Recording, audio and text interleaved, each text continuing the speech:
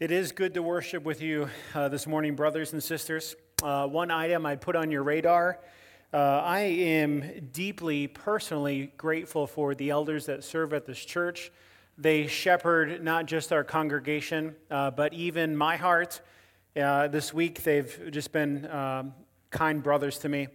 But I bring that up because this upcoming Friday, we have an elders retreat where our lay elders and our staff elders, Dave and I, we go into the woods somewhere. And it's a retreat mainly aimed that we would be godly and humble men. So would you pray toward that end as our elders have a retreat this week? Well, here is a good question for us to chew on this Sunday morning. Are we a patient people? Often, if you ask a thoughtful person what they struggle with, many of them will say patience.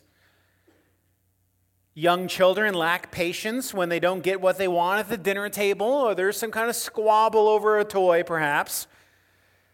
Teenagers lack patience because often they're in this strange season, right? Teenagers, you're in this strange season where you're no longer kids, but you're not quite adults, yet you have adult desires and aspirations. Singles are impatient in multiple ways. For some, it could be impatience with career or education or friends who just don't get it. Parents are impatient. Well, you know how kids can be, right? And parents are just as selfish and impatient as their children. Older people are oftentimes impatient because things are different nowadays, or there's a physical infirmity, or even younger generations wrongly think that the older have nothing to offer, so there's an impatience there. Well, we'll be this morning in James 5, 7 through 12, if you'll turn there. And our sermon title is Patience in Suffering. Because as we will see in our text, patience isn't just needed in the day-to-day things that shape our lives, and we certainly need patience in those things. But we also desperately need patience in the midst of suffering, in the midst of circumstance, and in the midst of pain. And if you happen to find yourself in a season where there is no current pain, suffering, or circumstance, then allow me to gently remind you that it is coming. We live in a broken world with broken people, and we ourselves are broken and sinful people. So, what would Pastor James have for us? We continue our series, Faith in Action, and our main idea, our main action, the main point of our passage is this: faithful followers of Christ patiently stand firm. Patiently stand firm. See, James is kind to not only give us an idea of what patience is, but he also gives us a tangible example of patience to strive toward. Consider with me first how we are to be patient like a farmer. Would you read verses 7 through 9 with me? Be patient, therefore, brothers and sisters, until the coming of the Lord. See how the farmer waits for the precious fruit of the earth, being patient about it until it receives the early and late rains? You also be patient. Establish your hearts for the coming of the Lord. It's at hand. Do not grumble against one another, brothers and sisters, so that you may not be judged. Behold, the judge is standing at the door. Well, we start our passage with a command. Be patient. And that's an interesting command because often we know, especially those who've had to interact with young children, we say, be patient. You force it, you command it. And the command is to be patient, therefore, brothers and sisters. And I don't arbitrarily say brothers and sisters to be fair, but rather in the language, it's the equivalent of the plural of, hey, you guys, brothers and sisters, be patient. And maybe you've heard it said before, but that little word, therefore, when you see therefore, you have to ask, Why is the therefore? Well, what's the therefore? Therefore, in verse 7, connects us to our passage last week, where James spoke sharp words to those who are rich and those who allow riches to not only corrupt their hearts, but impact their relationships. Sometimes they were oppressive, we read. So we come to verse 7 today. Therefore, in light of being persecuted that we read last week by the rich, in light of your suffering, in light of your own hearts being pulled towards riches, here's my command. Be patient. A more literal translation actually would be this. All y'all act patiently now and later, brothers and sisters. Who knew James was from Alabama? All y'all act patiently now and later. And now there's a few items I'd like to point out in this command as we are to be patient as a farmer. The first word that I'd like to submit to us is passivity. Passivity. Many of us today still have an understanding of this concept as it relates to a farmer. See, there's a lot of work and preparation for the harvest. But the most important work isn't done by the farmer. Preparation and care for the soil is absolutely essential, but unless the rain comes, unless the conditions are right, unless God blesses, all the work yields nothing. So my friends, there is a holy passivity with the farmer and the Christian. In the midst of suffering, we are not commanded to wait for early and late rains. We are told to patiently wait for the coming of the Lord. It's passive. The scriptures teach that Jesus' first arrival to this earth, it was the inauguration, it was the beginning of his kingdom as he rules over the hearts of his people in the church. The fullness of his kingdom will be experienced when he returns from heaven to conclude human history and make all things right and all things new. See, our patience, our waiting, our suffering has an end date with the coming of Christ. But we can't manufacture that coming, can we? While no one knows the day or the hour of Jesus' coming, the scriptures promote this central question. Not when is it happening, when is the end date, when will suffering finish, when will Jesus return, but the question of, will you and I be ready? Are we living and patiently waiting and trusting as faithful followers of Christ? The illustration of the farmer's patience is a reminder to you and I that there is a time to work, but there is a time to stop working, to stop scheming, to stop seeking to manufacture results, and just to wait upon the Lord, especially in suffering. This is especially key, I think, in the midst of suffering. Our tendency is to reject passivity and to fix the problem, to alleviate the pain and the suffering. That's what we're bent towards. I got to fix this. I hurt. I got to fix it. But perhaps that's at the expense of faith and trust and true patience. Perhaps even our lack of passivity, our bent towards action and fixing things in the midst of suffering, perhaps it's even at the expense of how the Lord would use our suffering to mature us, as James 1:2-4 says.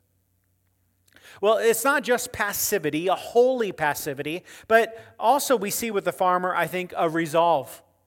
Patience isn't merely passive. I get this directly from verse 8, that phrase that says in our text, establish, or you might have a translation that says strengthen. Establish and strengthen your hearts.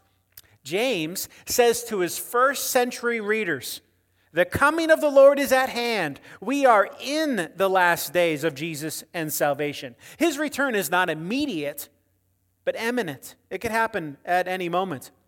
What exactly, though, does it mean for us to establish and strengthen our hearts? A farmer certainly has to have resolve and strengthening of heart as they wait for the rain. But Luke's description of Jesus might be helpful for us here. So Luke 9:51 says this: "When the days drew near for him, Jesus, to be taken up, he set his face to go to Jerusalem." He set his face, same word as establish and strengthen your hearts. The same word in our passage that James uses, Jesus set his face. He established his heart. He strengthened his heart. He resolved to go to Jerusalem, where he'd be beaten and crucified. Nothing would stop him. Yes, he would face suffering and pain, but he was resolved to follow the will of his Father no matter what was to come. A resolve, a strengthening, a setting our face. I wonder, what would it look like for you and I, brothers and sisters, to set our face, to have resolve in our patience in the midst of suffering? Perhaps it would be us being resolved to be faithful followers when sin tempts us on a Monday morning. Perhaps it would be us seeking, resolving to be faithful followers and trust Him when cancer comes. Perhaps it would mean that we would be resolved to be faithful followers when we lose someone we love. It likely, perhaps, would mean that we're resolved to be faithful followers when someone intentionally or unintentionally hurts us. Like Jesus, may God enable us to set our face, to have resolve, to establish our hearts, and to follow Him patiently, to be patient waiters in the midst of suffering. But lastly, with our farmer example, I see another implication, not just holy passivity, not just resolve in setting our face, but also I see an implication in our speech. I get this directly from verse 9. We are told to not grumble against one another because the Lord could be coming at any moment. And He comes not just to judge the world, Jesus, but He comes, and Jesus and Paul said this, He comes to hold you and I accountable for every word and every thought that springs from our heart. Now, why? Why would James include grumbling against brothers and sisters off the heels of a farmer waiting, or the call for you and I to be resolved to hold to the faith? Because when suffering comes, when you and I endure circumstances that are painful, when we have sorrow in our heart, or even just when things don't go our way, we get loose with our lips and our thoughts. This circles back to true religion in James 1:26. He says, you know what true religion is? To bridle and control the tongue. Or it circles us back to James 3 and the righteous ways that we are to use our tongue. You see, we are reminded by our brother James that our words, our heart, will be judged. How you and I respond to circumstances and suffering, how we treat others, it matters in the sight of God. And can I just confess, it's really easy for us to make justifications for our speech and our attitudes towards other brothers and sisters. It happens not just in our homes, but in our churches. Well, yeah, I responded to them, but did you see what they said and did? And James gives us a category here, and really it should be our prayer that God would unify our hearts as a church, Lakewood, that we would not grumble against one another as we patiently wait and endure suffering and circumstances. So we are to be patient like a farmer, but next look with me as we are to be patient like those of old. That's not a dig on old people, but rather read with me verses 10 and 11. As an example of suffering and patience, brothers and sisters, take the prophets who spoke in the name of the Lord. Behold, we consider those blessed who remain steadfast. You have heard of the steadfastness of Job And you have seen the purpose of the Lord, how the Lord is compassionate and merciful. I love James. I love James. He doesn't merely explain patience or resolve as we set our face and establish our faith in the light of the coming of Jesus. He gives us a tangible example. The first is broader, and the second is more specific. So let's talk about the first one. The prophets. James says, you know who you should follow? You know whose example you should follow in patiently suffering and waiting? Follow the prophets. We're pointed to the prophets who suffered, who we consider as blessed ones because of their patience. Now, they faithfully lived and spoke the words of God, and they suffered in this life because of it. So who might come to mind? Well, Elisha, Elijah, Isaiah, Jeremiah perhaps, Ezekiel, Hosea, Amos. Maybe more contemporary example, John the Baptizer comes to mind. All prophets and prophetic voices that patiently suffered. Now, just imagine for a second being Isaiah. Isaiah, he said it. Here am I, Lord, send me. God's like, all right, man, I got you. Here you go. I'm going to give you this ministry, Isaiah. Go tell the people of Israel and rebuke them for their sin and point them to the restoration that God would bring through the Messiah. Go do that. And oh, by the way, when you go, no one's going to listen to you. No one's going to be converted. You're just going to talk and it's just going to be dull. They're not going to hear. They're not going to respond. They're just going to sit on their hands. They might even give you some of that Minnesota passive-aggressive, sit on my hands, stone face. You know what I'm talking about. And God turns to Isaiah and says, go. And Isaiah and many other prophets, they did this. They were faithful and patient even when they didn't see the results. Brothers and sisters, are we willing to be patient and faithful when we don't see the immediate results of our labor? Will we trust God to use our patient suffering as He sees fit, just as the prophets did? Will we trust He's working even if our human eyes can't see what He's mysteriously doing in our life, in our hearts, and even those around us? Well, let's sit on the more specific example for a moment next, Job. Job's a great example. Many may be familiar with this book in the Old Testament. The narrative of Job, if you're unfamiliar or it's been a while, the narrative of Job is essentially one of deep suffering and trust in God.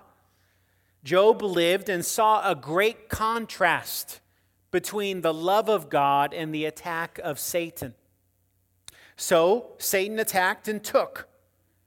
Job suffered terribly in the loss of his children, the loss of his livelihood, and even his wife thought poorly of him. He suffered physically. He had to deal with some compassionate friends who were knuckleheads at the same time. Job patiently suffered. And James says in verse 11, he remained steadfast. He persevered, in the midst of great and terrible suffering. And here's why I'm grateful that Job is the example for us this morning. Would you naturally consider Job a patient, persevering man? Well, perhaps not. You might think of Job and remember that he had a lot of complaints about his situation. He wished he had never been born. He openly questioned God's working and providence in his life. He argued with his friends on the purpose of suffering. Job would not drop the fact that he was the innocent party in this, and his lot in life seemed unfair. All from Job's lips. Does this seem like a patient man in suffering? James says, yes. James would perhaps remind us that Job's face was set. He was resolved to patiently wait for God, even when his wife told him to turn from God and to curse God and die. Job patiently said these things. Shall we receive good at the hand of God, and shall we not also receive evil? Or the Lord gave, and the Lord has taken away. Blessed be the name of the Lord. Even our record of Scripture says, in all this, Job did not sin or charge God with wrong. What does this tell us, brothers and sisters? It tells us that God is pleased with our imperfect faith and suffering. James says, you want an example, Lakewood? You want to know how to suffer and patient well? Look at this imperfect guy. Look at Job. You see, God is not angry when we feel hurt. He's not disappointed when we question, when we shake our fist, when we even push back against the counsel of friends that seem off. When in our deep hurt and pain, we ask, why? Why, God? Are you seeking to be patient in a season of life, or are you suffering right now? James says, look at Job. Look to his example. Look at a man who was honest in his situation, but had his face set towards God in the midst of the storm. Perhaps for you and I, it could look like this week. Like those of old, I'm patient and faithful with my kids when I see no results. Like those of old, I set my face and I voice praise to God when I hurt. Like those of old, I follow Jesus' teaching even when others reject it or think it's stupid. Like those of old, I accept both hardship and joy as God's best for my life right now. Like those of old, I will be a faithful follower in the midst of a broken world. So whether it be a farmer, Isaiah, or Job, we've been given great examples in the midst of suffering of patience. But my friends, they pale in comparison. Those examples pale in comparison to the ultimate example. See, we don't just seek to be patient as a farmer, patient like those of old, but we seek to be patient like Christ, like Jesus. Read with me, please, verse 12. But above all, my brothers and sisters, do not swear, either by heaven or by earth or by any other oath, but let your yes be yes, and your no be no, so that you may not fall under condemnation. Now, you may wonder how this verse points to Christ. Many of you know that James is the half-brother of Jesus, and I haven't made it explicit in every sermon. However, almost everything you find in the book of James is directly from the teachings of Jesus. Jesus' words on the Sermon on the Mount are the very source of our verse 12. On the Sermon on the Mount in Matthew 5, Jesus says, "Let what you say simply be yes or no." So whether it be an oath in Jesus' sermon or the response in the midst of suffering from James's letter here, it is a call to an integrity in our words. Here's how one scholar explained it. When suffering injustice, one can be tempted to protect oneself through deceptive speech. Perhaps James mentions oaths to call suffering Christians to both endurance of heart and integrity of speech, when the pressures of life would lead many to despair or compromise. I think that's incredibly insightful. We are prone to shape and bend our words when we suffer. James rightly reminds us that our deceptive or even hurtful words will bring judgment on ourselves.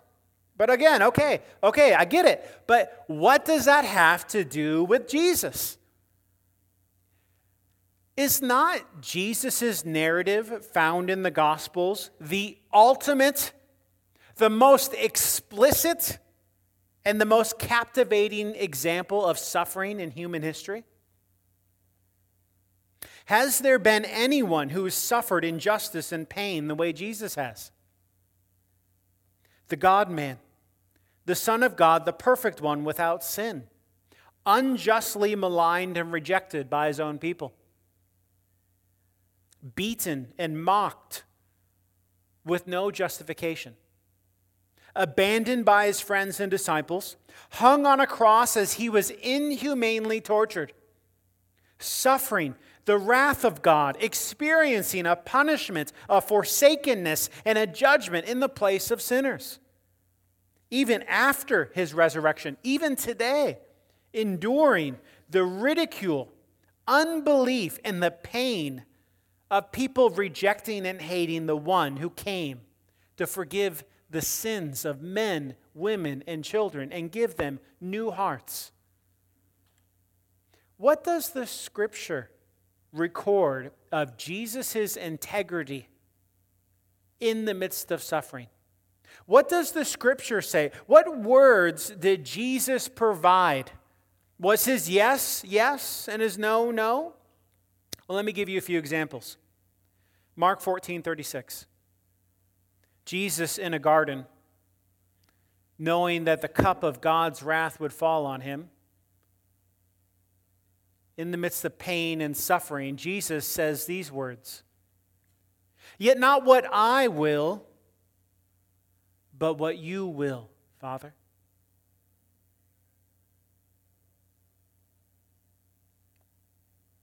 I'll admit I don't have that kind of integrity when I'm enduring pain and suffering and circumstance. Very rarely would I even think of a passage like that.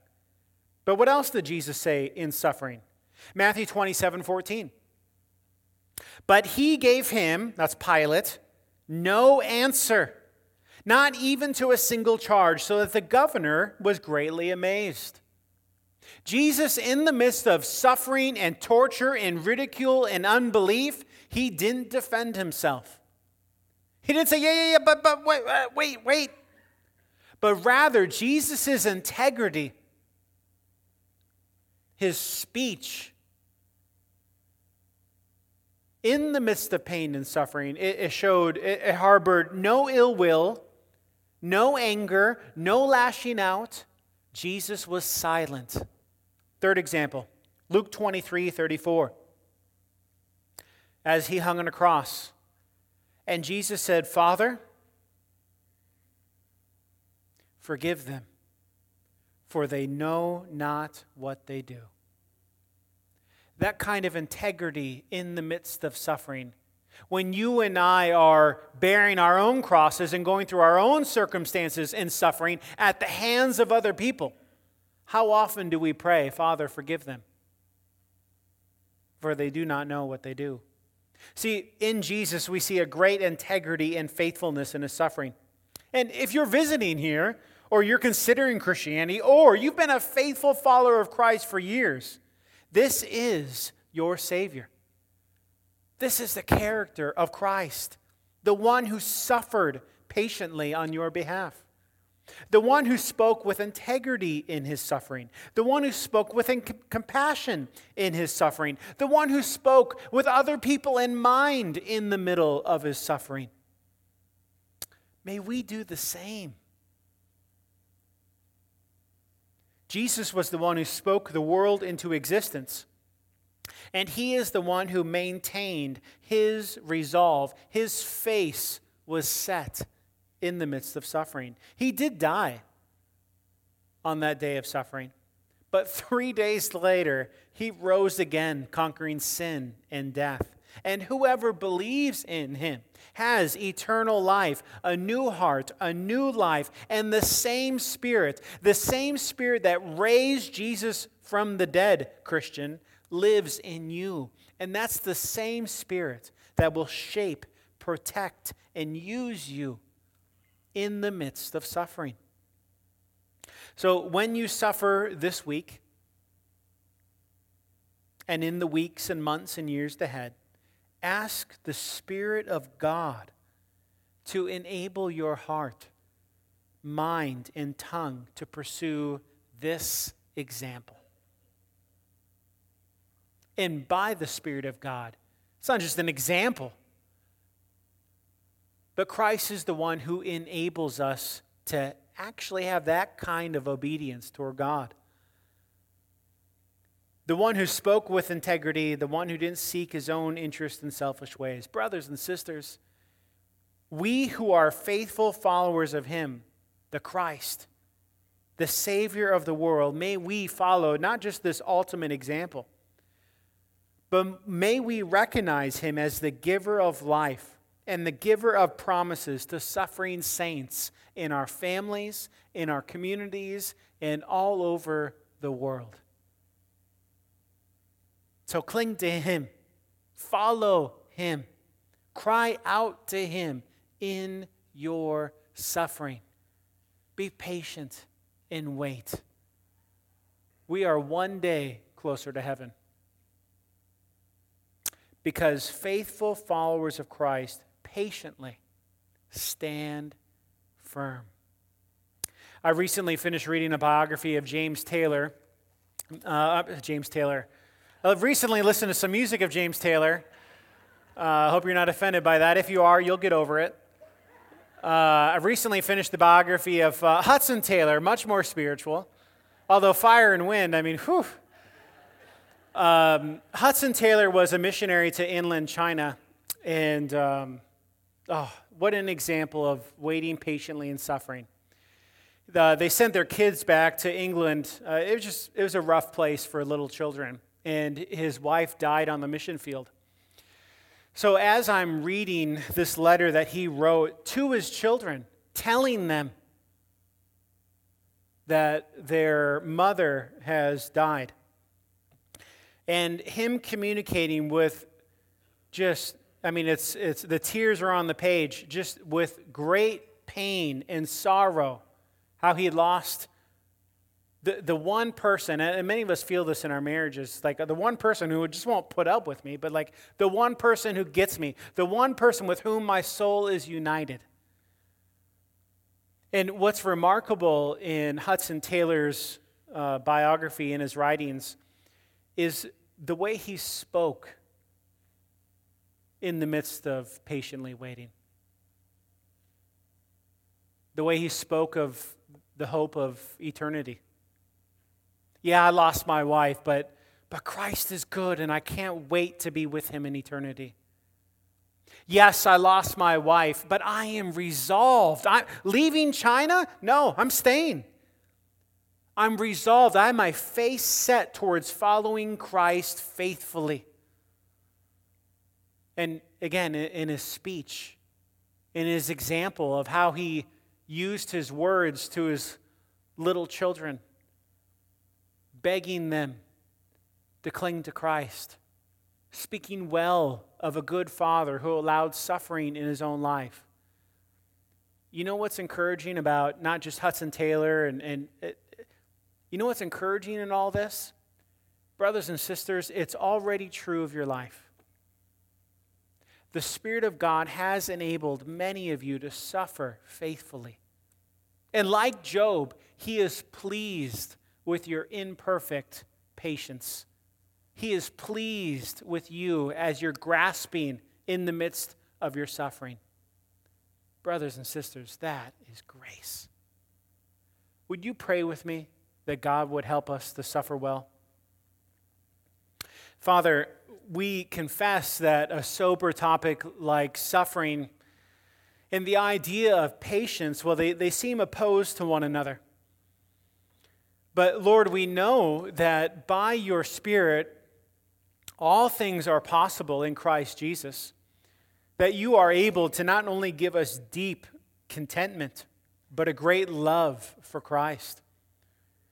Lord, you are able to change our hearts in such a way that when we meet suffering and pain, we will have an appropriate holy passivity, a right resolve, and an integrity in our speech. Father, when we suffer tomorrow, in the days ahead, Would you help us to be a people that looks different than this world? Would you help us to be a people that shines the light of Christ? Would you help us to be a church that when we suffer and people come here and see us in our midst, that they praise God for how God has worked in our life? Please do all these things. We pray in Jesus' name. Amen.